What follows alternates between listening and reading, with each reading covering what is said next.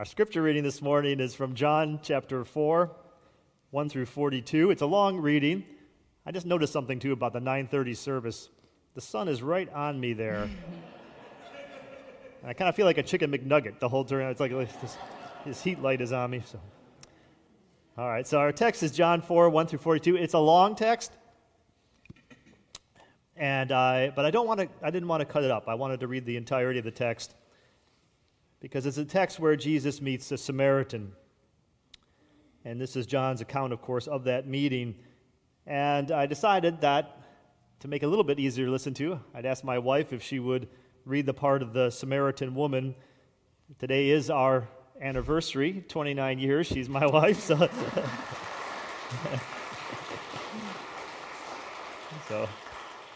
see, we got applause.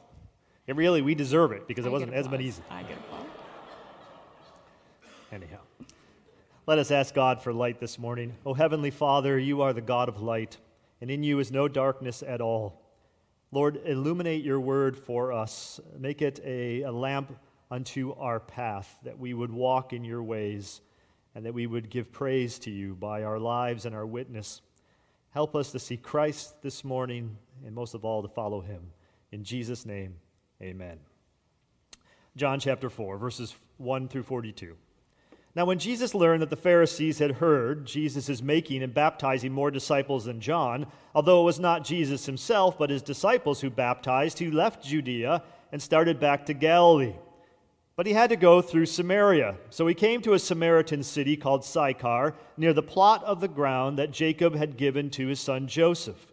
Jacob's well was there, and Jesus, tired out by his journey, was sitting by the well. It was about noon. A Samaritan woman came to draw water, and Jesus said to her, "Give me a drink." His disciples had gone to the city to buy food. The Samaritan woman said to him, "How is it that you, a Jew, ask a drink of me, a woman of Samaria?" Jews did not share things in common with Samaritans.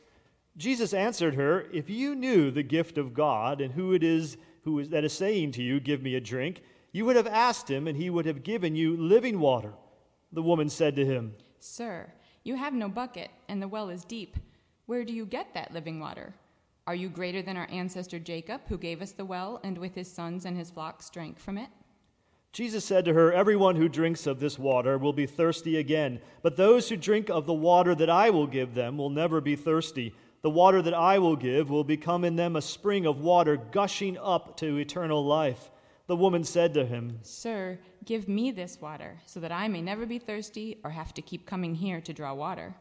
Jesus said to her, "Go call your husband and come back." The woman answered him, "I have no husband." Jesus said to her, "You are right in saying, 'I have no husband.' For you have had 5 husbands, and the one you have now is not your husband. What you have said is true." The woman said to him, "Sir, I see that you are a prophet. Our ancestors worshipped on this mountain, but you say that the place where people must worship is in Jerusalem." Jesus said to her, "Woman, believe me, the hour is coming when you will worship the Father neither on this mountain nor in Jerusalem. You will worship what you do not know. We worship what we know, for salvation is from the Jews. But the hour is coming and is now here, when the true worshipers will worship the Father in spirit and truth, for the Father seeks such as these to worship him. God is spirit, and those who worship him must worship in spirit and truth." The woman said to him, "I know that Messiah is coming, who is called Christ. When he comes, he will proclaim all things to us." Jesus said to her, "I am he, the one who is speaking to you." Just then his disciples came. They were astonished that he was speaking with a woman, but no one said, "What do you want?" or "Why are you speaking with her?" Then the woman left her water jar and went back to the city. She said to the people, "Come and see a man who told me everything I have ever done. He cannot be the Messiah, can he?" They left the city and were on their way to him. Meanwhile, the disciples were urging him, "Rabbi, eat something." But he said to them, "I have food to eat that you do not know about." So the disciples said to one another, "Surely no one has brought him something to eat." Jesus said to them, "My food is to do the will of him who sent me and to complete his work. Do you not say 4 months more and then comes the harvest? But I tell you, look around you and see how the fields are ripe for harvesting. The reaper is already receiving wages and is gathering fruit for eternal life, so the sower and reaper may rejoice together. For here the saying holds true, one sows and another reaps. I sent you to reap that for what you did not labor. Others have labored, and you have entered into their labor." Many Samaritans from that city believed in him because of the woman's testimony. "He told me everything I have ever done." So when the Samaritans came to him, they asked him to stay with them, and he stayed there for 2 days. And many more believed because of his word. They said to the woman, "It is no longer because of what you said that we believe, for we have heard for ourselves, and we know that this is truly the Savior of the world." This is the word of the Lord. Thanks be to God.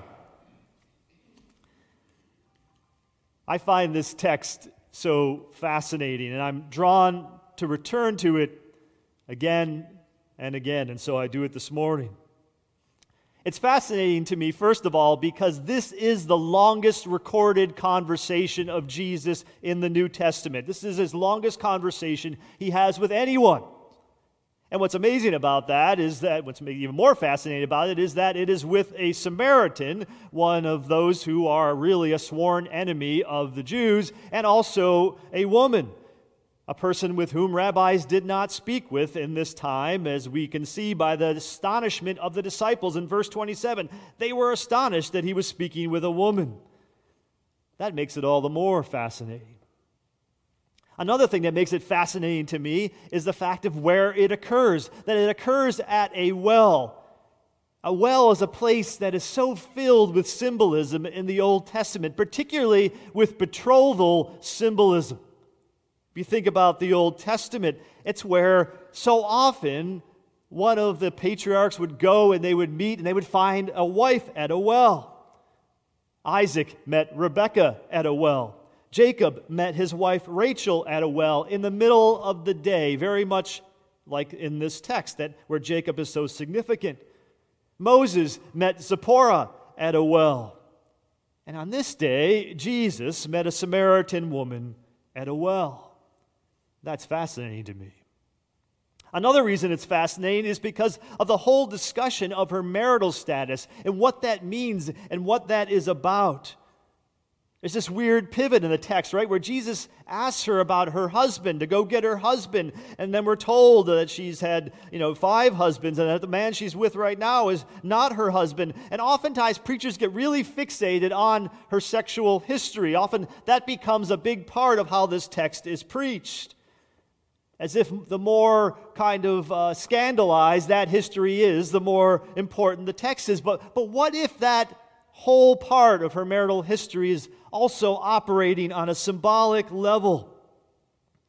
Right? There's a lot of symbolism in this text. There's water and there's living water. There's things operating on different levels. And some commentators suggest that what really is going on here is that her history is a representation of the history of the Samaritan people themselves.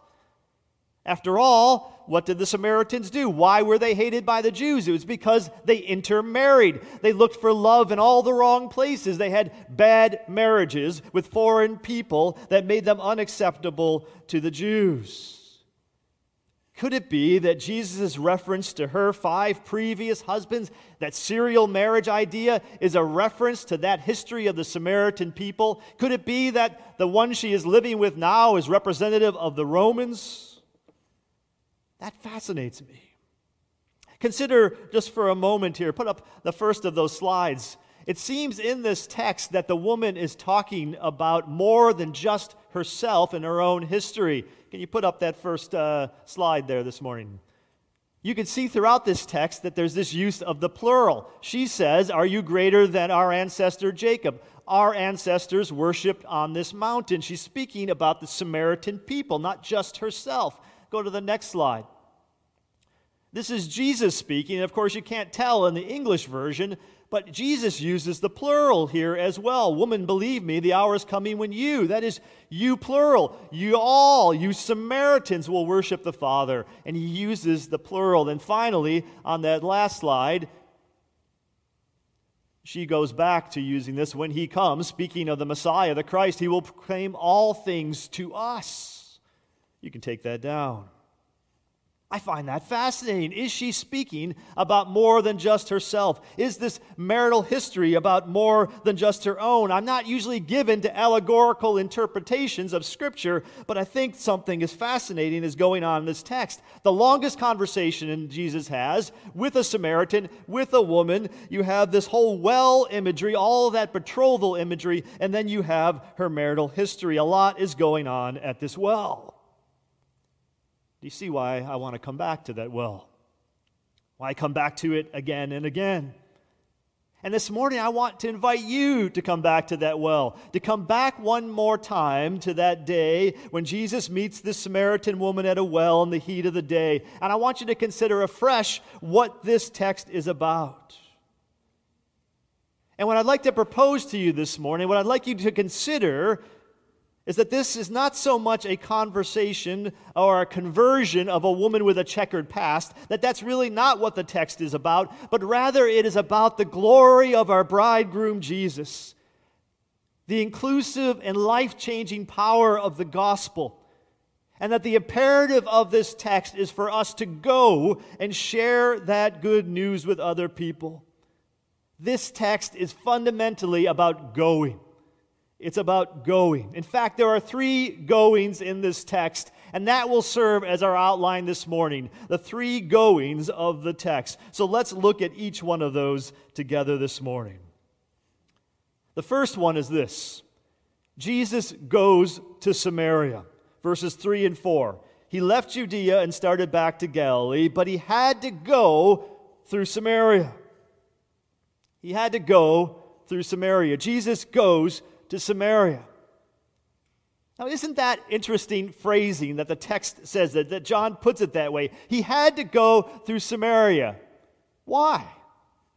Why did he have to go through Samaria? It was certainly not geographically required to do so. In fact, Jews went out of their way to avoid going through Samaria.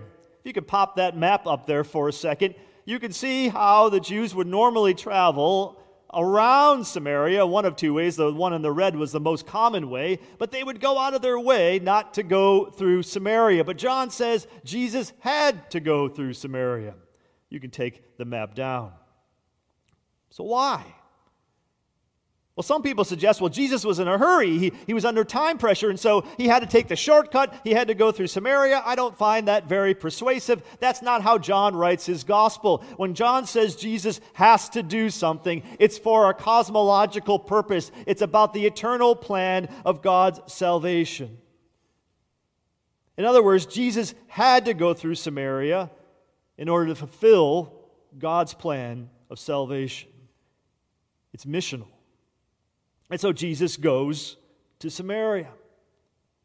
And what does he do when he gets there? He comes to this well in the middle of the day, in the heat of the day, and his disciples are off, right? They go to the city to get food for him, and along comes a Samaritan woman, and then he engages in his longest recorded conversation in all the scriptures. And what's that conversation about?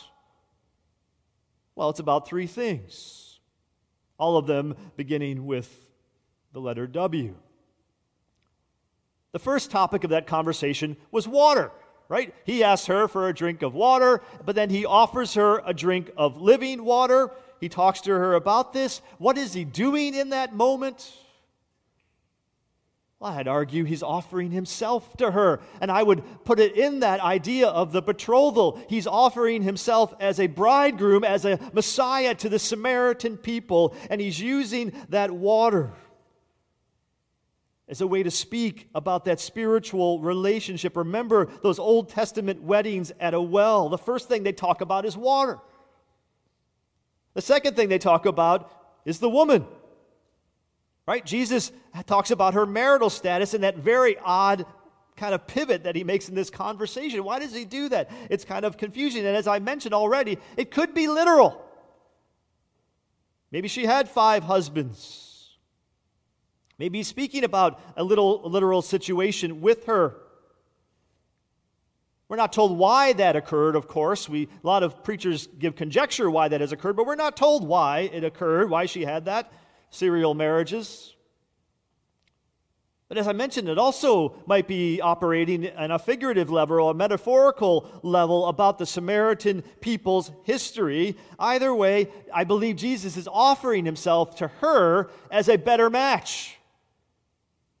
Your life has been a history, your people's lives have been a history of bad intermarriage, bad relationships, serial marriages, whatever you want to call it. He offers himself as a better match, a better spouse, a bridegroom, and a Messiah for her people. They talked about water, they talked about the woman, and then thirdly, they talk about worship. There's this whole theological dialogue, right, about the focal point, the locale of worship. And for the Samaritans, it was Mount Gerizim. For the Jews, it was in Jerusalem. And Jesus says, well, that's all going away. The real focus is going to be on me. And worship will be in spirit and in truth. There won't be a place of worship. There will be a person of worship. And I am He, and I offer myself to you. Again, he offers himself as bridegroom, as Messiah to her and her people. And then the conversation ends in verses 25 and 26. The woman said to him, I know that Messiah is coming, who is called Christ. When he comes, he will proclaim all things to us. And Jesus said to her, I am he, the one who is speaking to you. What is all that? I think in one way, it's really an offer of marriage. It's a proposal, if you will, a spiritual marriage of Jesus saying, I am your Messiah. I am your bridegroom, not just your individually, but to your people, to the Samaritans. Sandra Schneiders puts it this way. She says, the entire dialogue between Jesus and the woman is the wooing of Samaria to full covenant fidelity in the new Israel by Jesus, the new bridegroom. The first going of this text is when Jesus goes to Samaria and offers himself to this woman at a well, offers himself as Messiah, as bridegroom to her and her people. He goes and offers her and her people the gospel. And what is the gospel? It is Jesus himself. And he offers that to her at that well. Jesus goes to Samaria. The second going of our text is that the woman goes to her city. That's what happens next. Verse 28. After her dialogue with Jesus, we read this in verse 28. Then the woman left her water jar and went back to the city. She goes to the city. Now, as I've noted in this text, when it's usually preached, a lot of preachers make a big deal about this woman's background, her bad reputation, that she's scandalized, and usually they make that argument on two grounds. There's two evidences offered. The one evidence is that of her background, the marriages that are brought up, right? She's had 5 husbands. The person she's living with is not her husband, and so the conclusion is that she is a woman of bad reputation. The other prong of evidence about this, about her past, her scandalous past, is where this is occurring, when it's occurring. That the fact that this woman is coming to the well in the middle of the day and coming alone. Usually, women went and drew water in the morning when it was cool, and they would do it together. It was a social activity. So her doing this alone in the middle of a day, as the conclusion goes, the argument goes, presumably is because other women don't want to associate with her because she has such a bad reputation. Now, that all may be true, and I've actually preached that myself in my past, so I'm a little more skeptical about all of that, about some of the conclusions about her, but let's say for the sake of argument it is true. That she has a scandalous past, that people in her community have ostracized her and treat her like a pariah. Well, if that's all true, then it makes it even more amazing that she goes back to these people who have treated her this way, marginalized her in this way, and she goes back to them and she shares the gospel with them. Then the woman left her water jar and went back to the city, and she leaves without hesitation. She leaves in great haste to go there, right? She leaves her water jar behind, and you can almost see the image of her dropping that very precious thing, right? The whole reason she's there is to get precious water, and she drops it, and it's bouncing there in the dust, and she's gone. She's going to share the good news of Jesus Christ. And that's what she does. She gets there and she preaches about Jesus, verses 28 and 29. She said to the people, "Come and see a man who told me everything I have ever done. He cannot be the Messiah, can he?" That's what she does. And assuming she is this ostracized person, she goes to these people who have ostracized her and she offers them the gospel. "Come and see a man who told me everything I've ever done. He cannot be the Messiah, can he?" Now, some people interpret her words as words of doubt, right? That she's not really sure that he's the Messiah when she says that. "He cannot be the Messiah, can he?" That she phrases it in that way. But that would be wrong to take it that way. She doesn't have doubt. She's trying to persuade people about the truth of who Jesus is. In the New English Translation Bible, the footnote to this text, it says, "This should not be taken as an indication that the woman did not believe. It may well be an example of reverse psychology, designed to gain a hearing for her testimony among those whose doubts about her background would obviate her claims." She's trying to persuade people. Ed Klink, in his commentary, writes this: "The Samaritan woman carefully poses an exhortative, rhetorical question to her own people. This was no ploy, however, but the question everyone needed to answer for themselves. She is effectively communicating the gospel in a way that it might be received in her community, in her cultural context. We would all benefit from learning how to do that ourselves." Persuasively presenting Jesus and his gospel. He cannot be the Messiah, can he? Jesus goes to Samaria. She goes back to her city, to her people, sharing who Jesus is, doing what disciples are supposed to do. You could argue that she's the first foreign missionary in the New Testament. She is, really, right? She goes to Samaria preaching the gospel. And she uses that pattern of discipleship that we saw earlier in John chapter 1, right? What does Andrew do after learning about Jesus? What does he do? He goes. He goes where? To Peter and shares the gospel with him. Same way, Philip, after learning about Jesus, immediately goes where? He goes to Nathanael and shares the gospel with him. And here is the Samaritan woman who meets Jesus, understands who he is, and what does she do after immediately learning about him? She immediately goes to her city and she shares the gospel with her people. The second going of our text is when the woman goes to her city, offers Jesus as bridegroom and Messiah to her people. Jesus goes to Samaria, the woman goes to her city, and then third and finally this morning, the Samaritans go to Jesus. The Samaritans go to Jesus. They hear the woman's testimony, and what do? The Samaritans decide to investigate for themselves. Verse 30, they left the city and were on their way to him. They go to him, to Jesus. And they find Jesus, and they ask him to stay with them, and he agrees to do that, and he teaches them about himself. And then we read in verse 41, and many more believed because of his word. Many more came to faith. And then, interesting, they go back to the woman, and they say this thing that every preacher wants to hear from the people to whom that preacher ministers. They say something that every parent longs to hear their children say to them. They go back to the woman. This is what they say to her. Verse 42, they said to the woman, "It is no longer because of what you said that we believe, for we have heard for ourselves, and we know that this is truly the Savior of the world. We've heard for ourselves. This is now true for us." Every preacher, every parent wants to hear that. Some people take those words as kind of discounting the woman's efficacy of her ministry, but it's not. It's exactly what is supposed to happen, and what everybody who preaches the gospel wants to happen, that those to whom that gospel is shared, that it becomes something for themselves, that they own, that we know, that I know, that Jesus is truly the Savior of the world.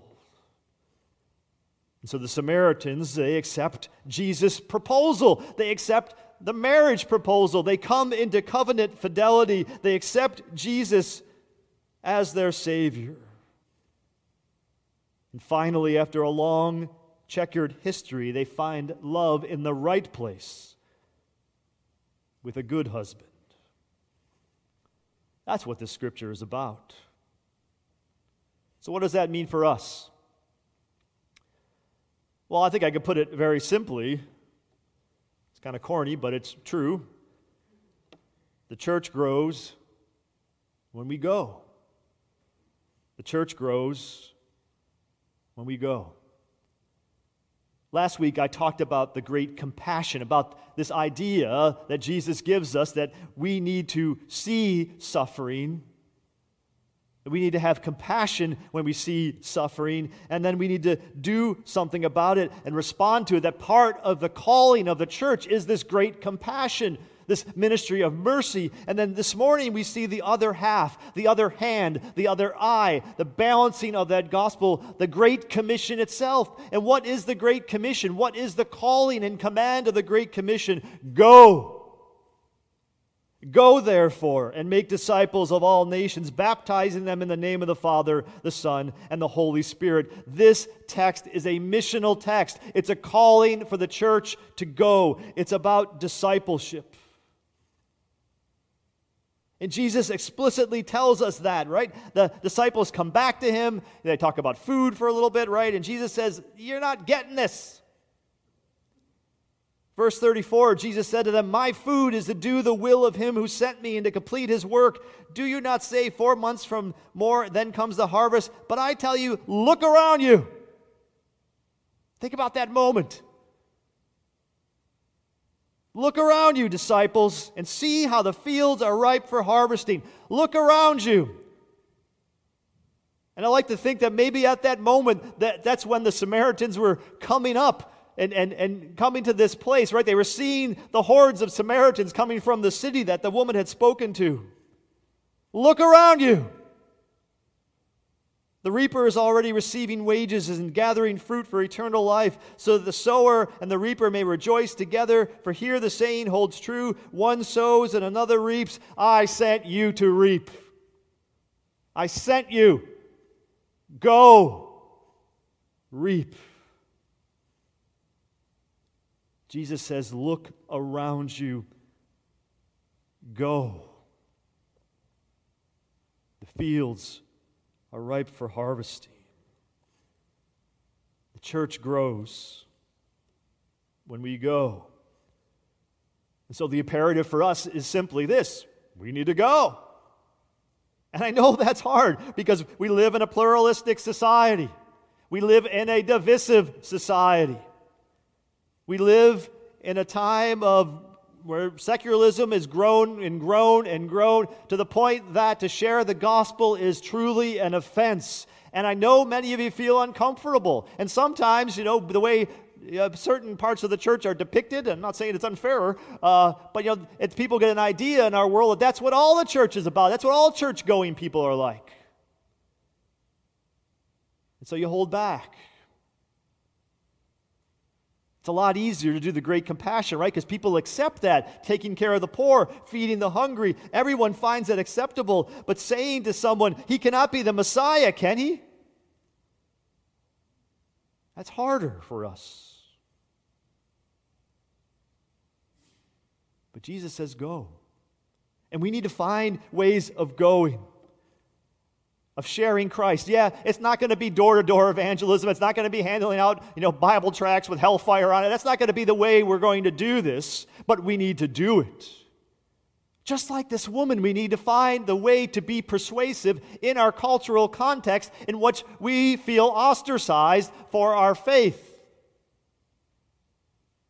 Maybe it's through how we live our lives.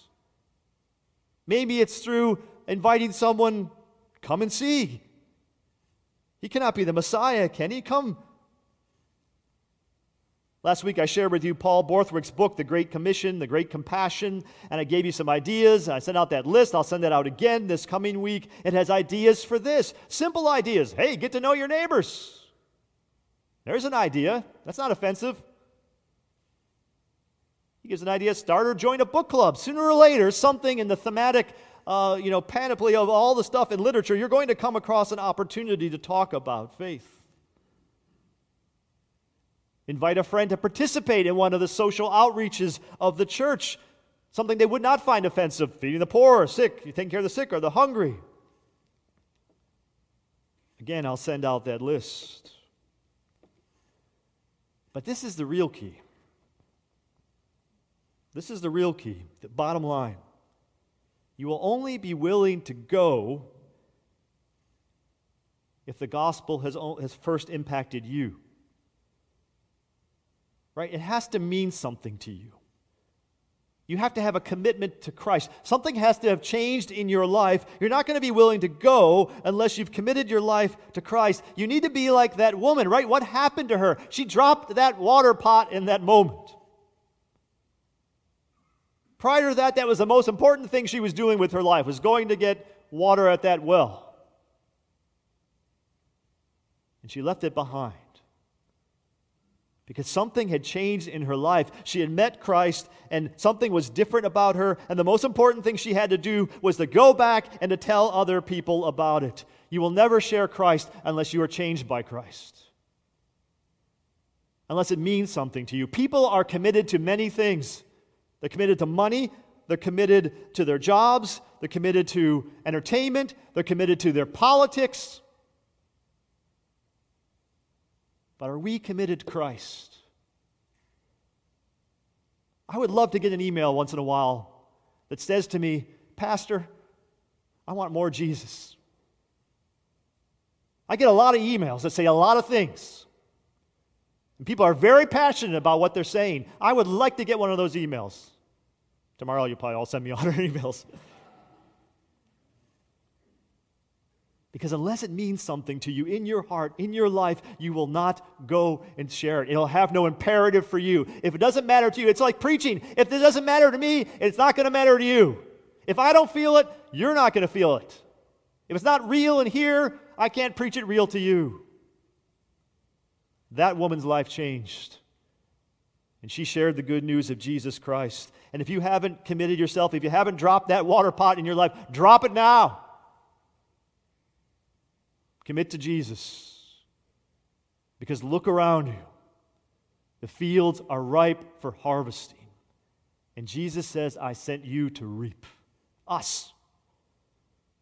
So let's go, people. Let's pray.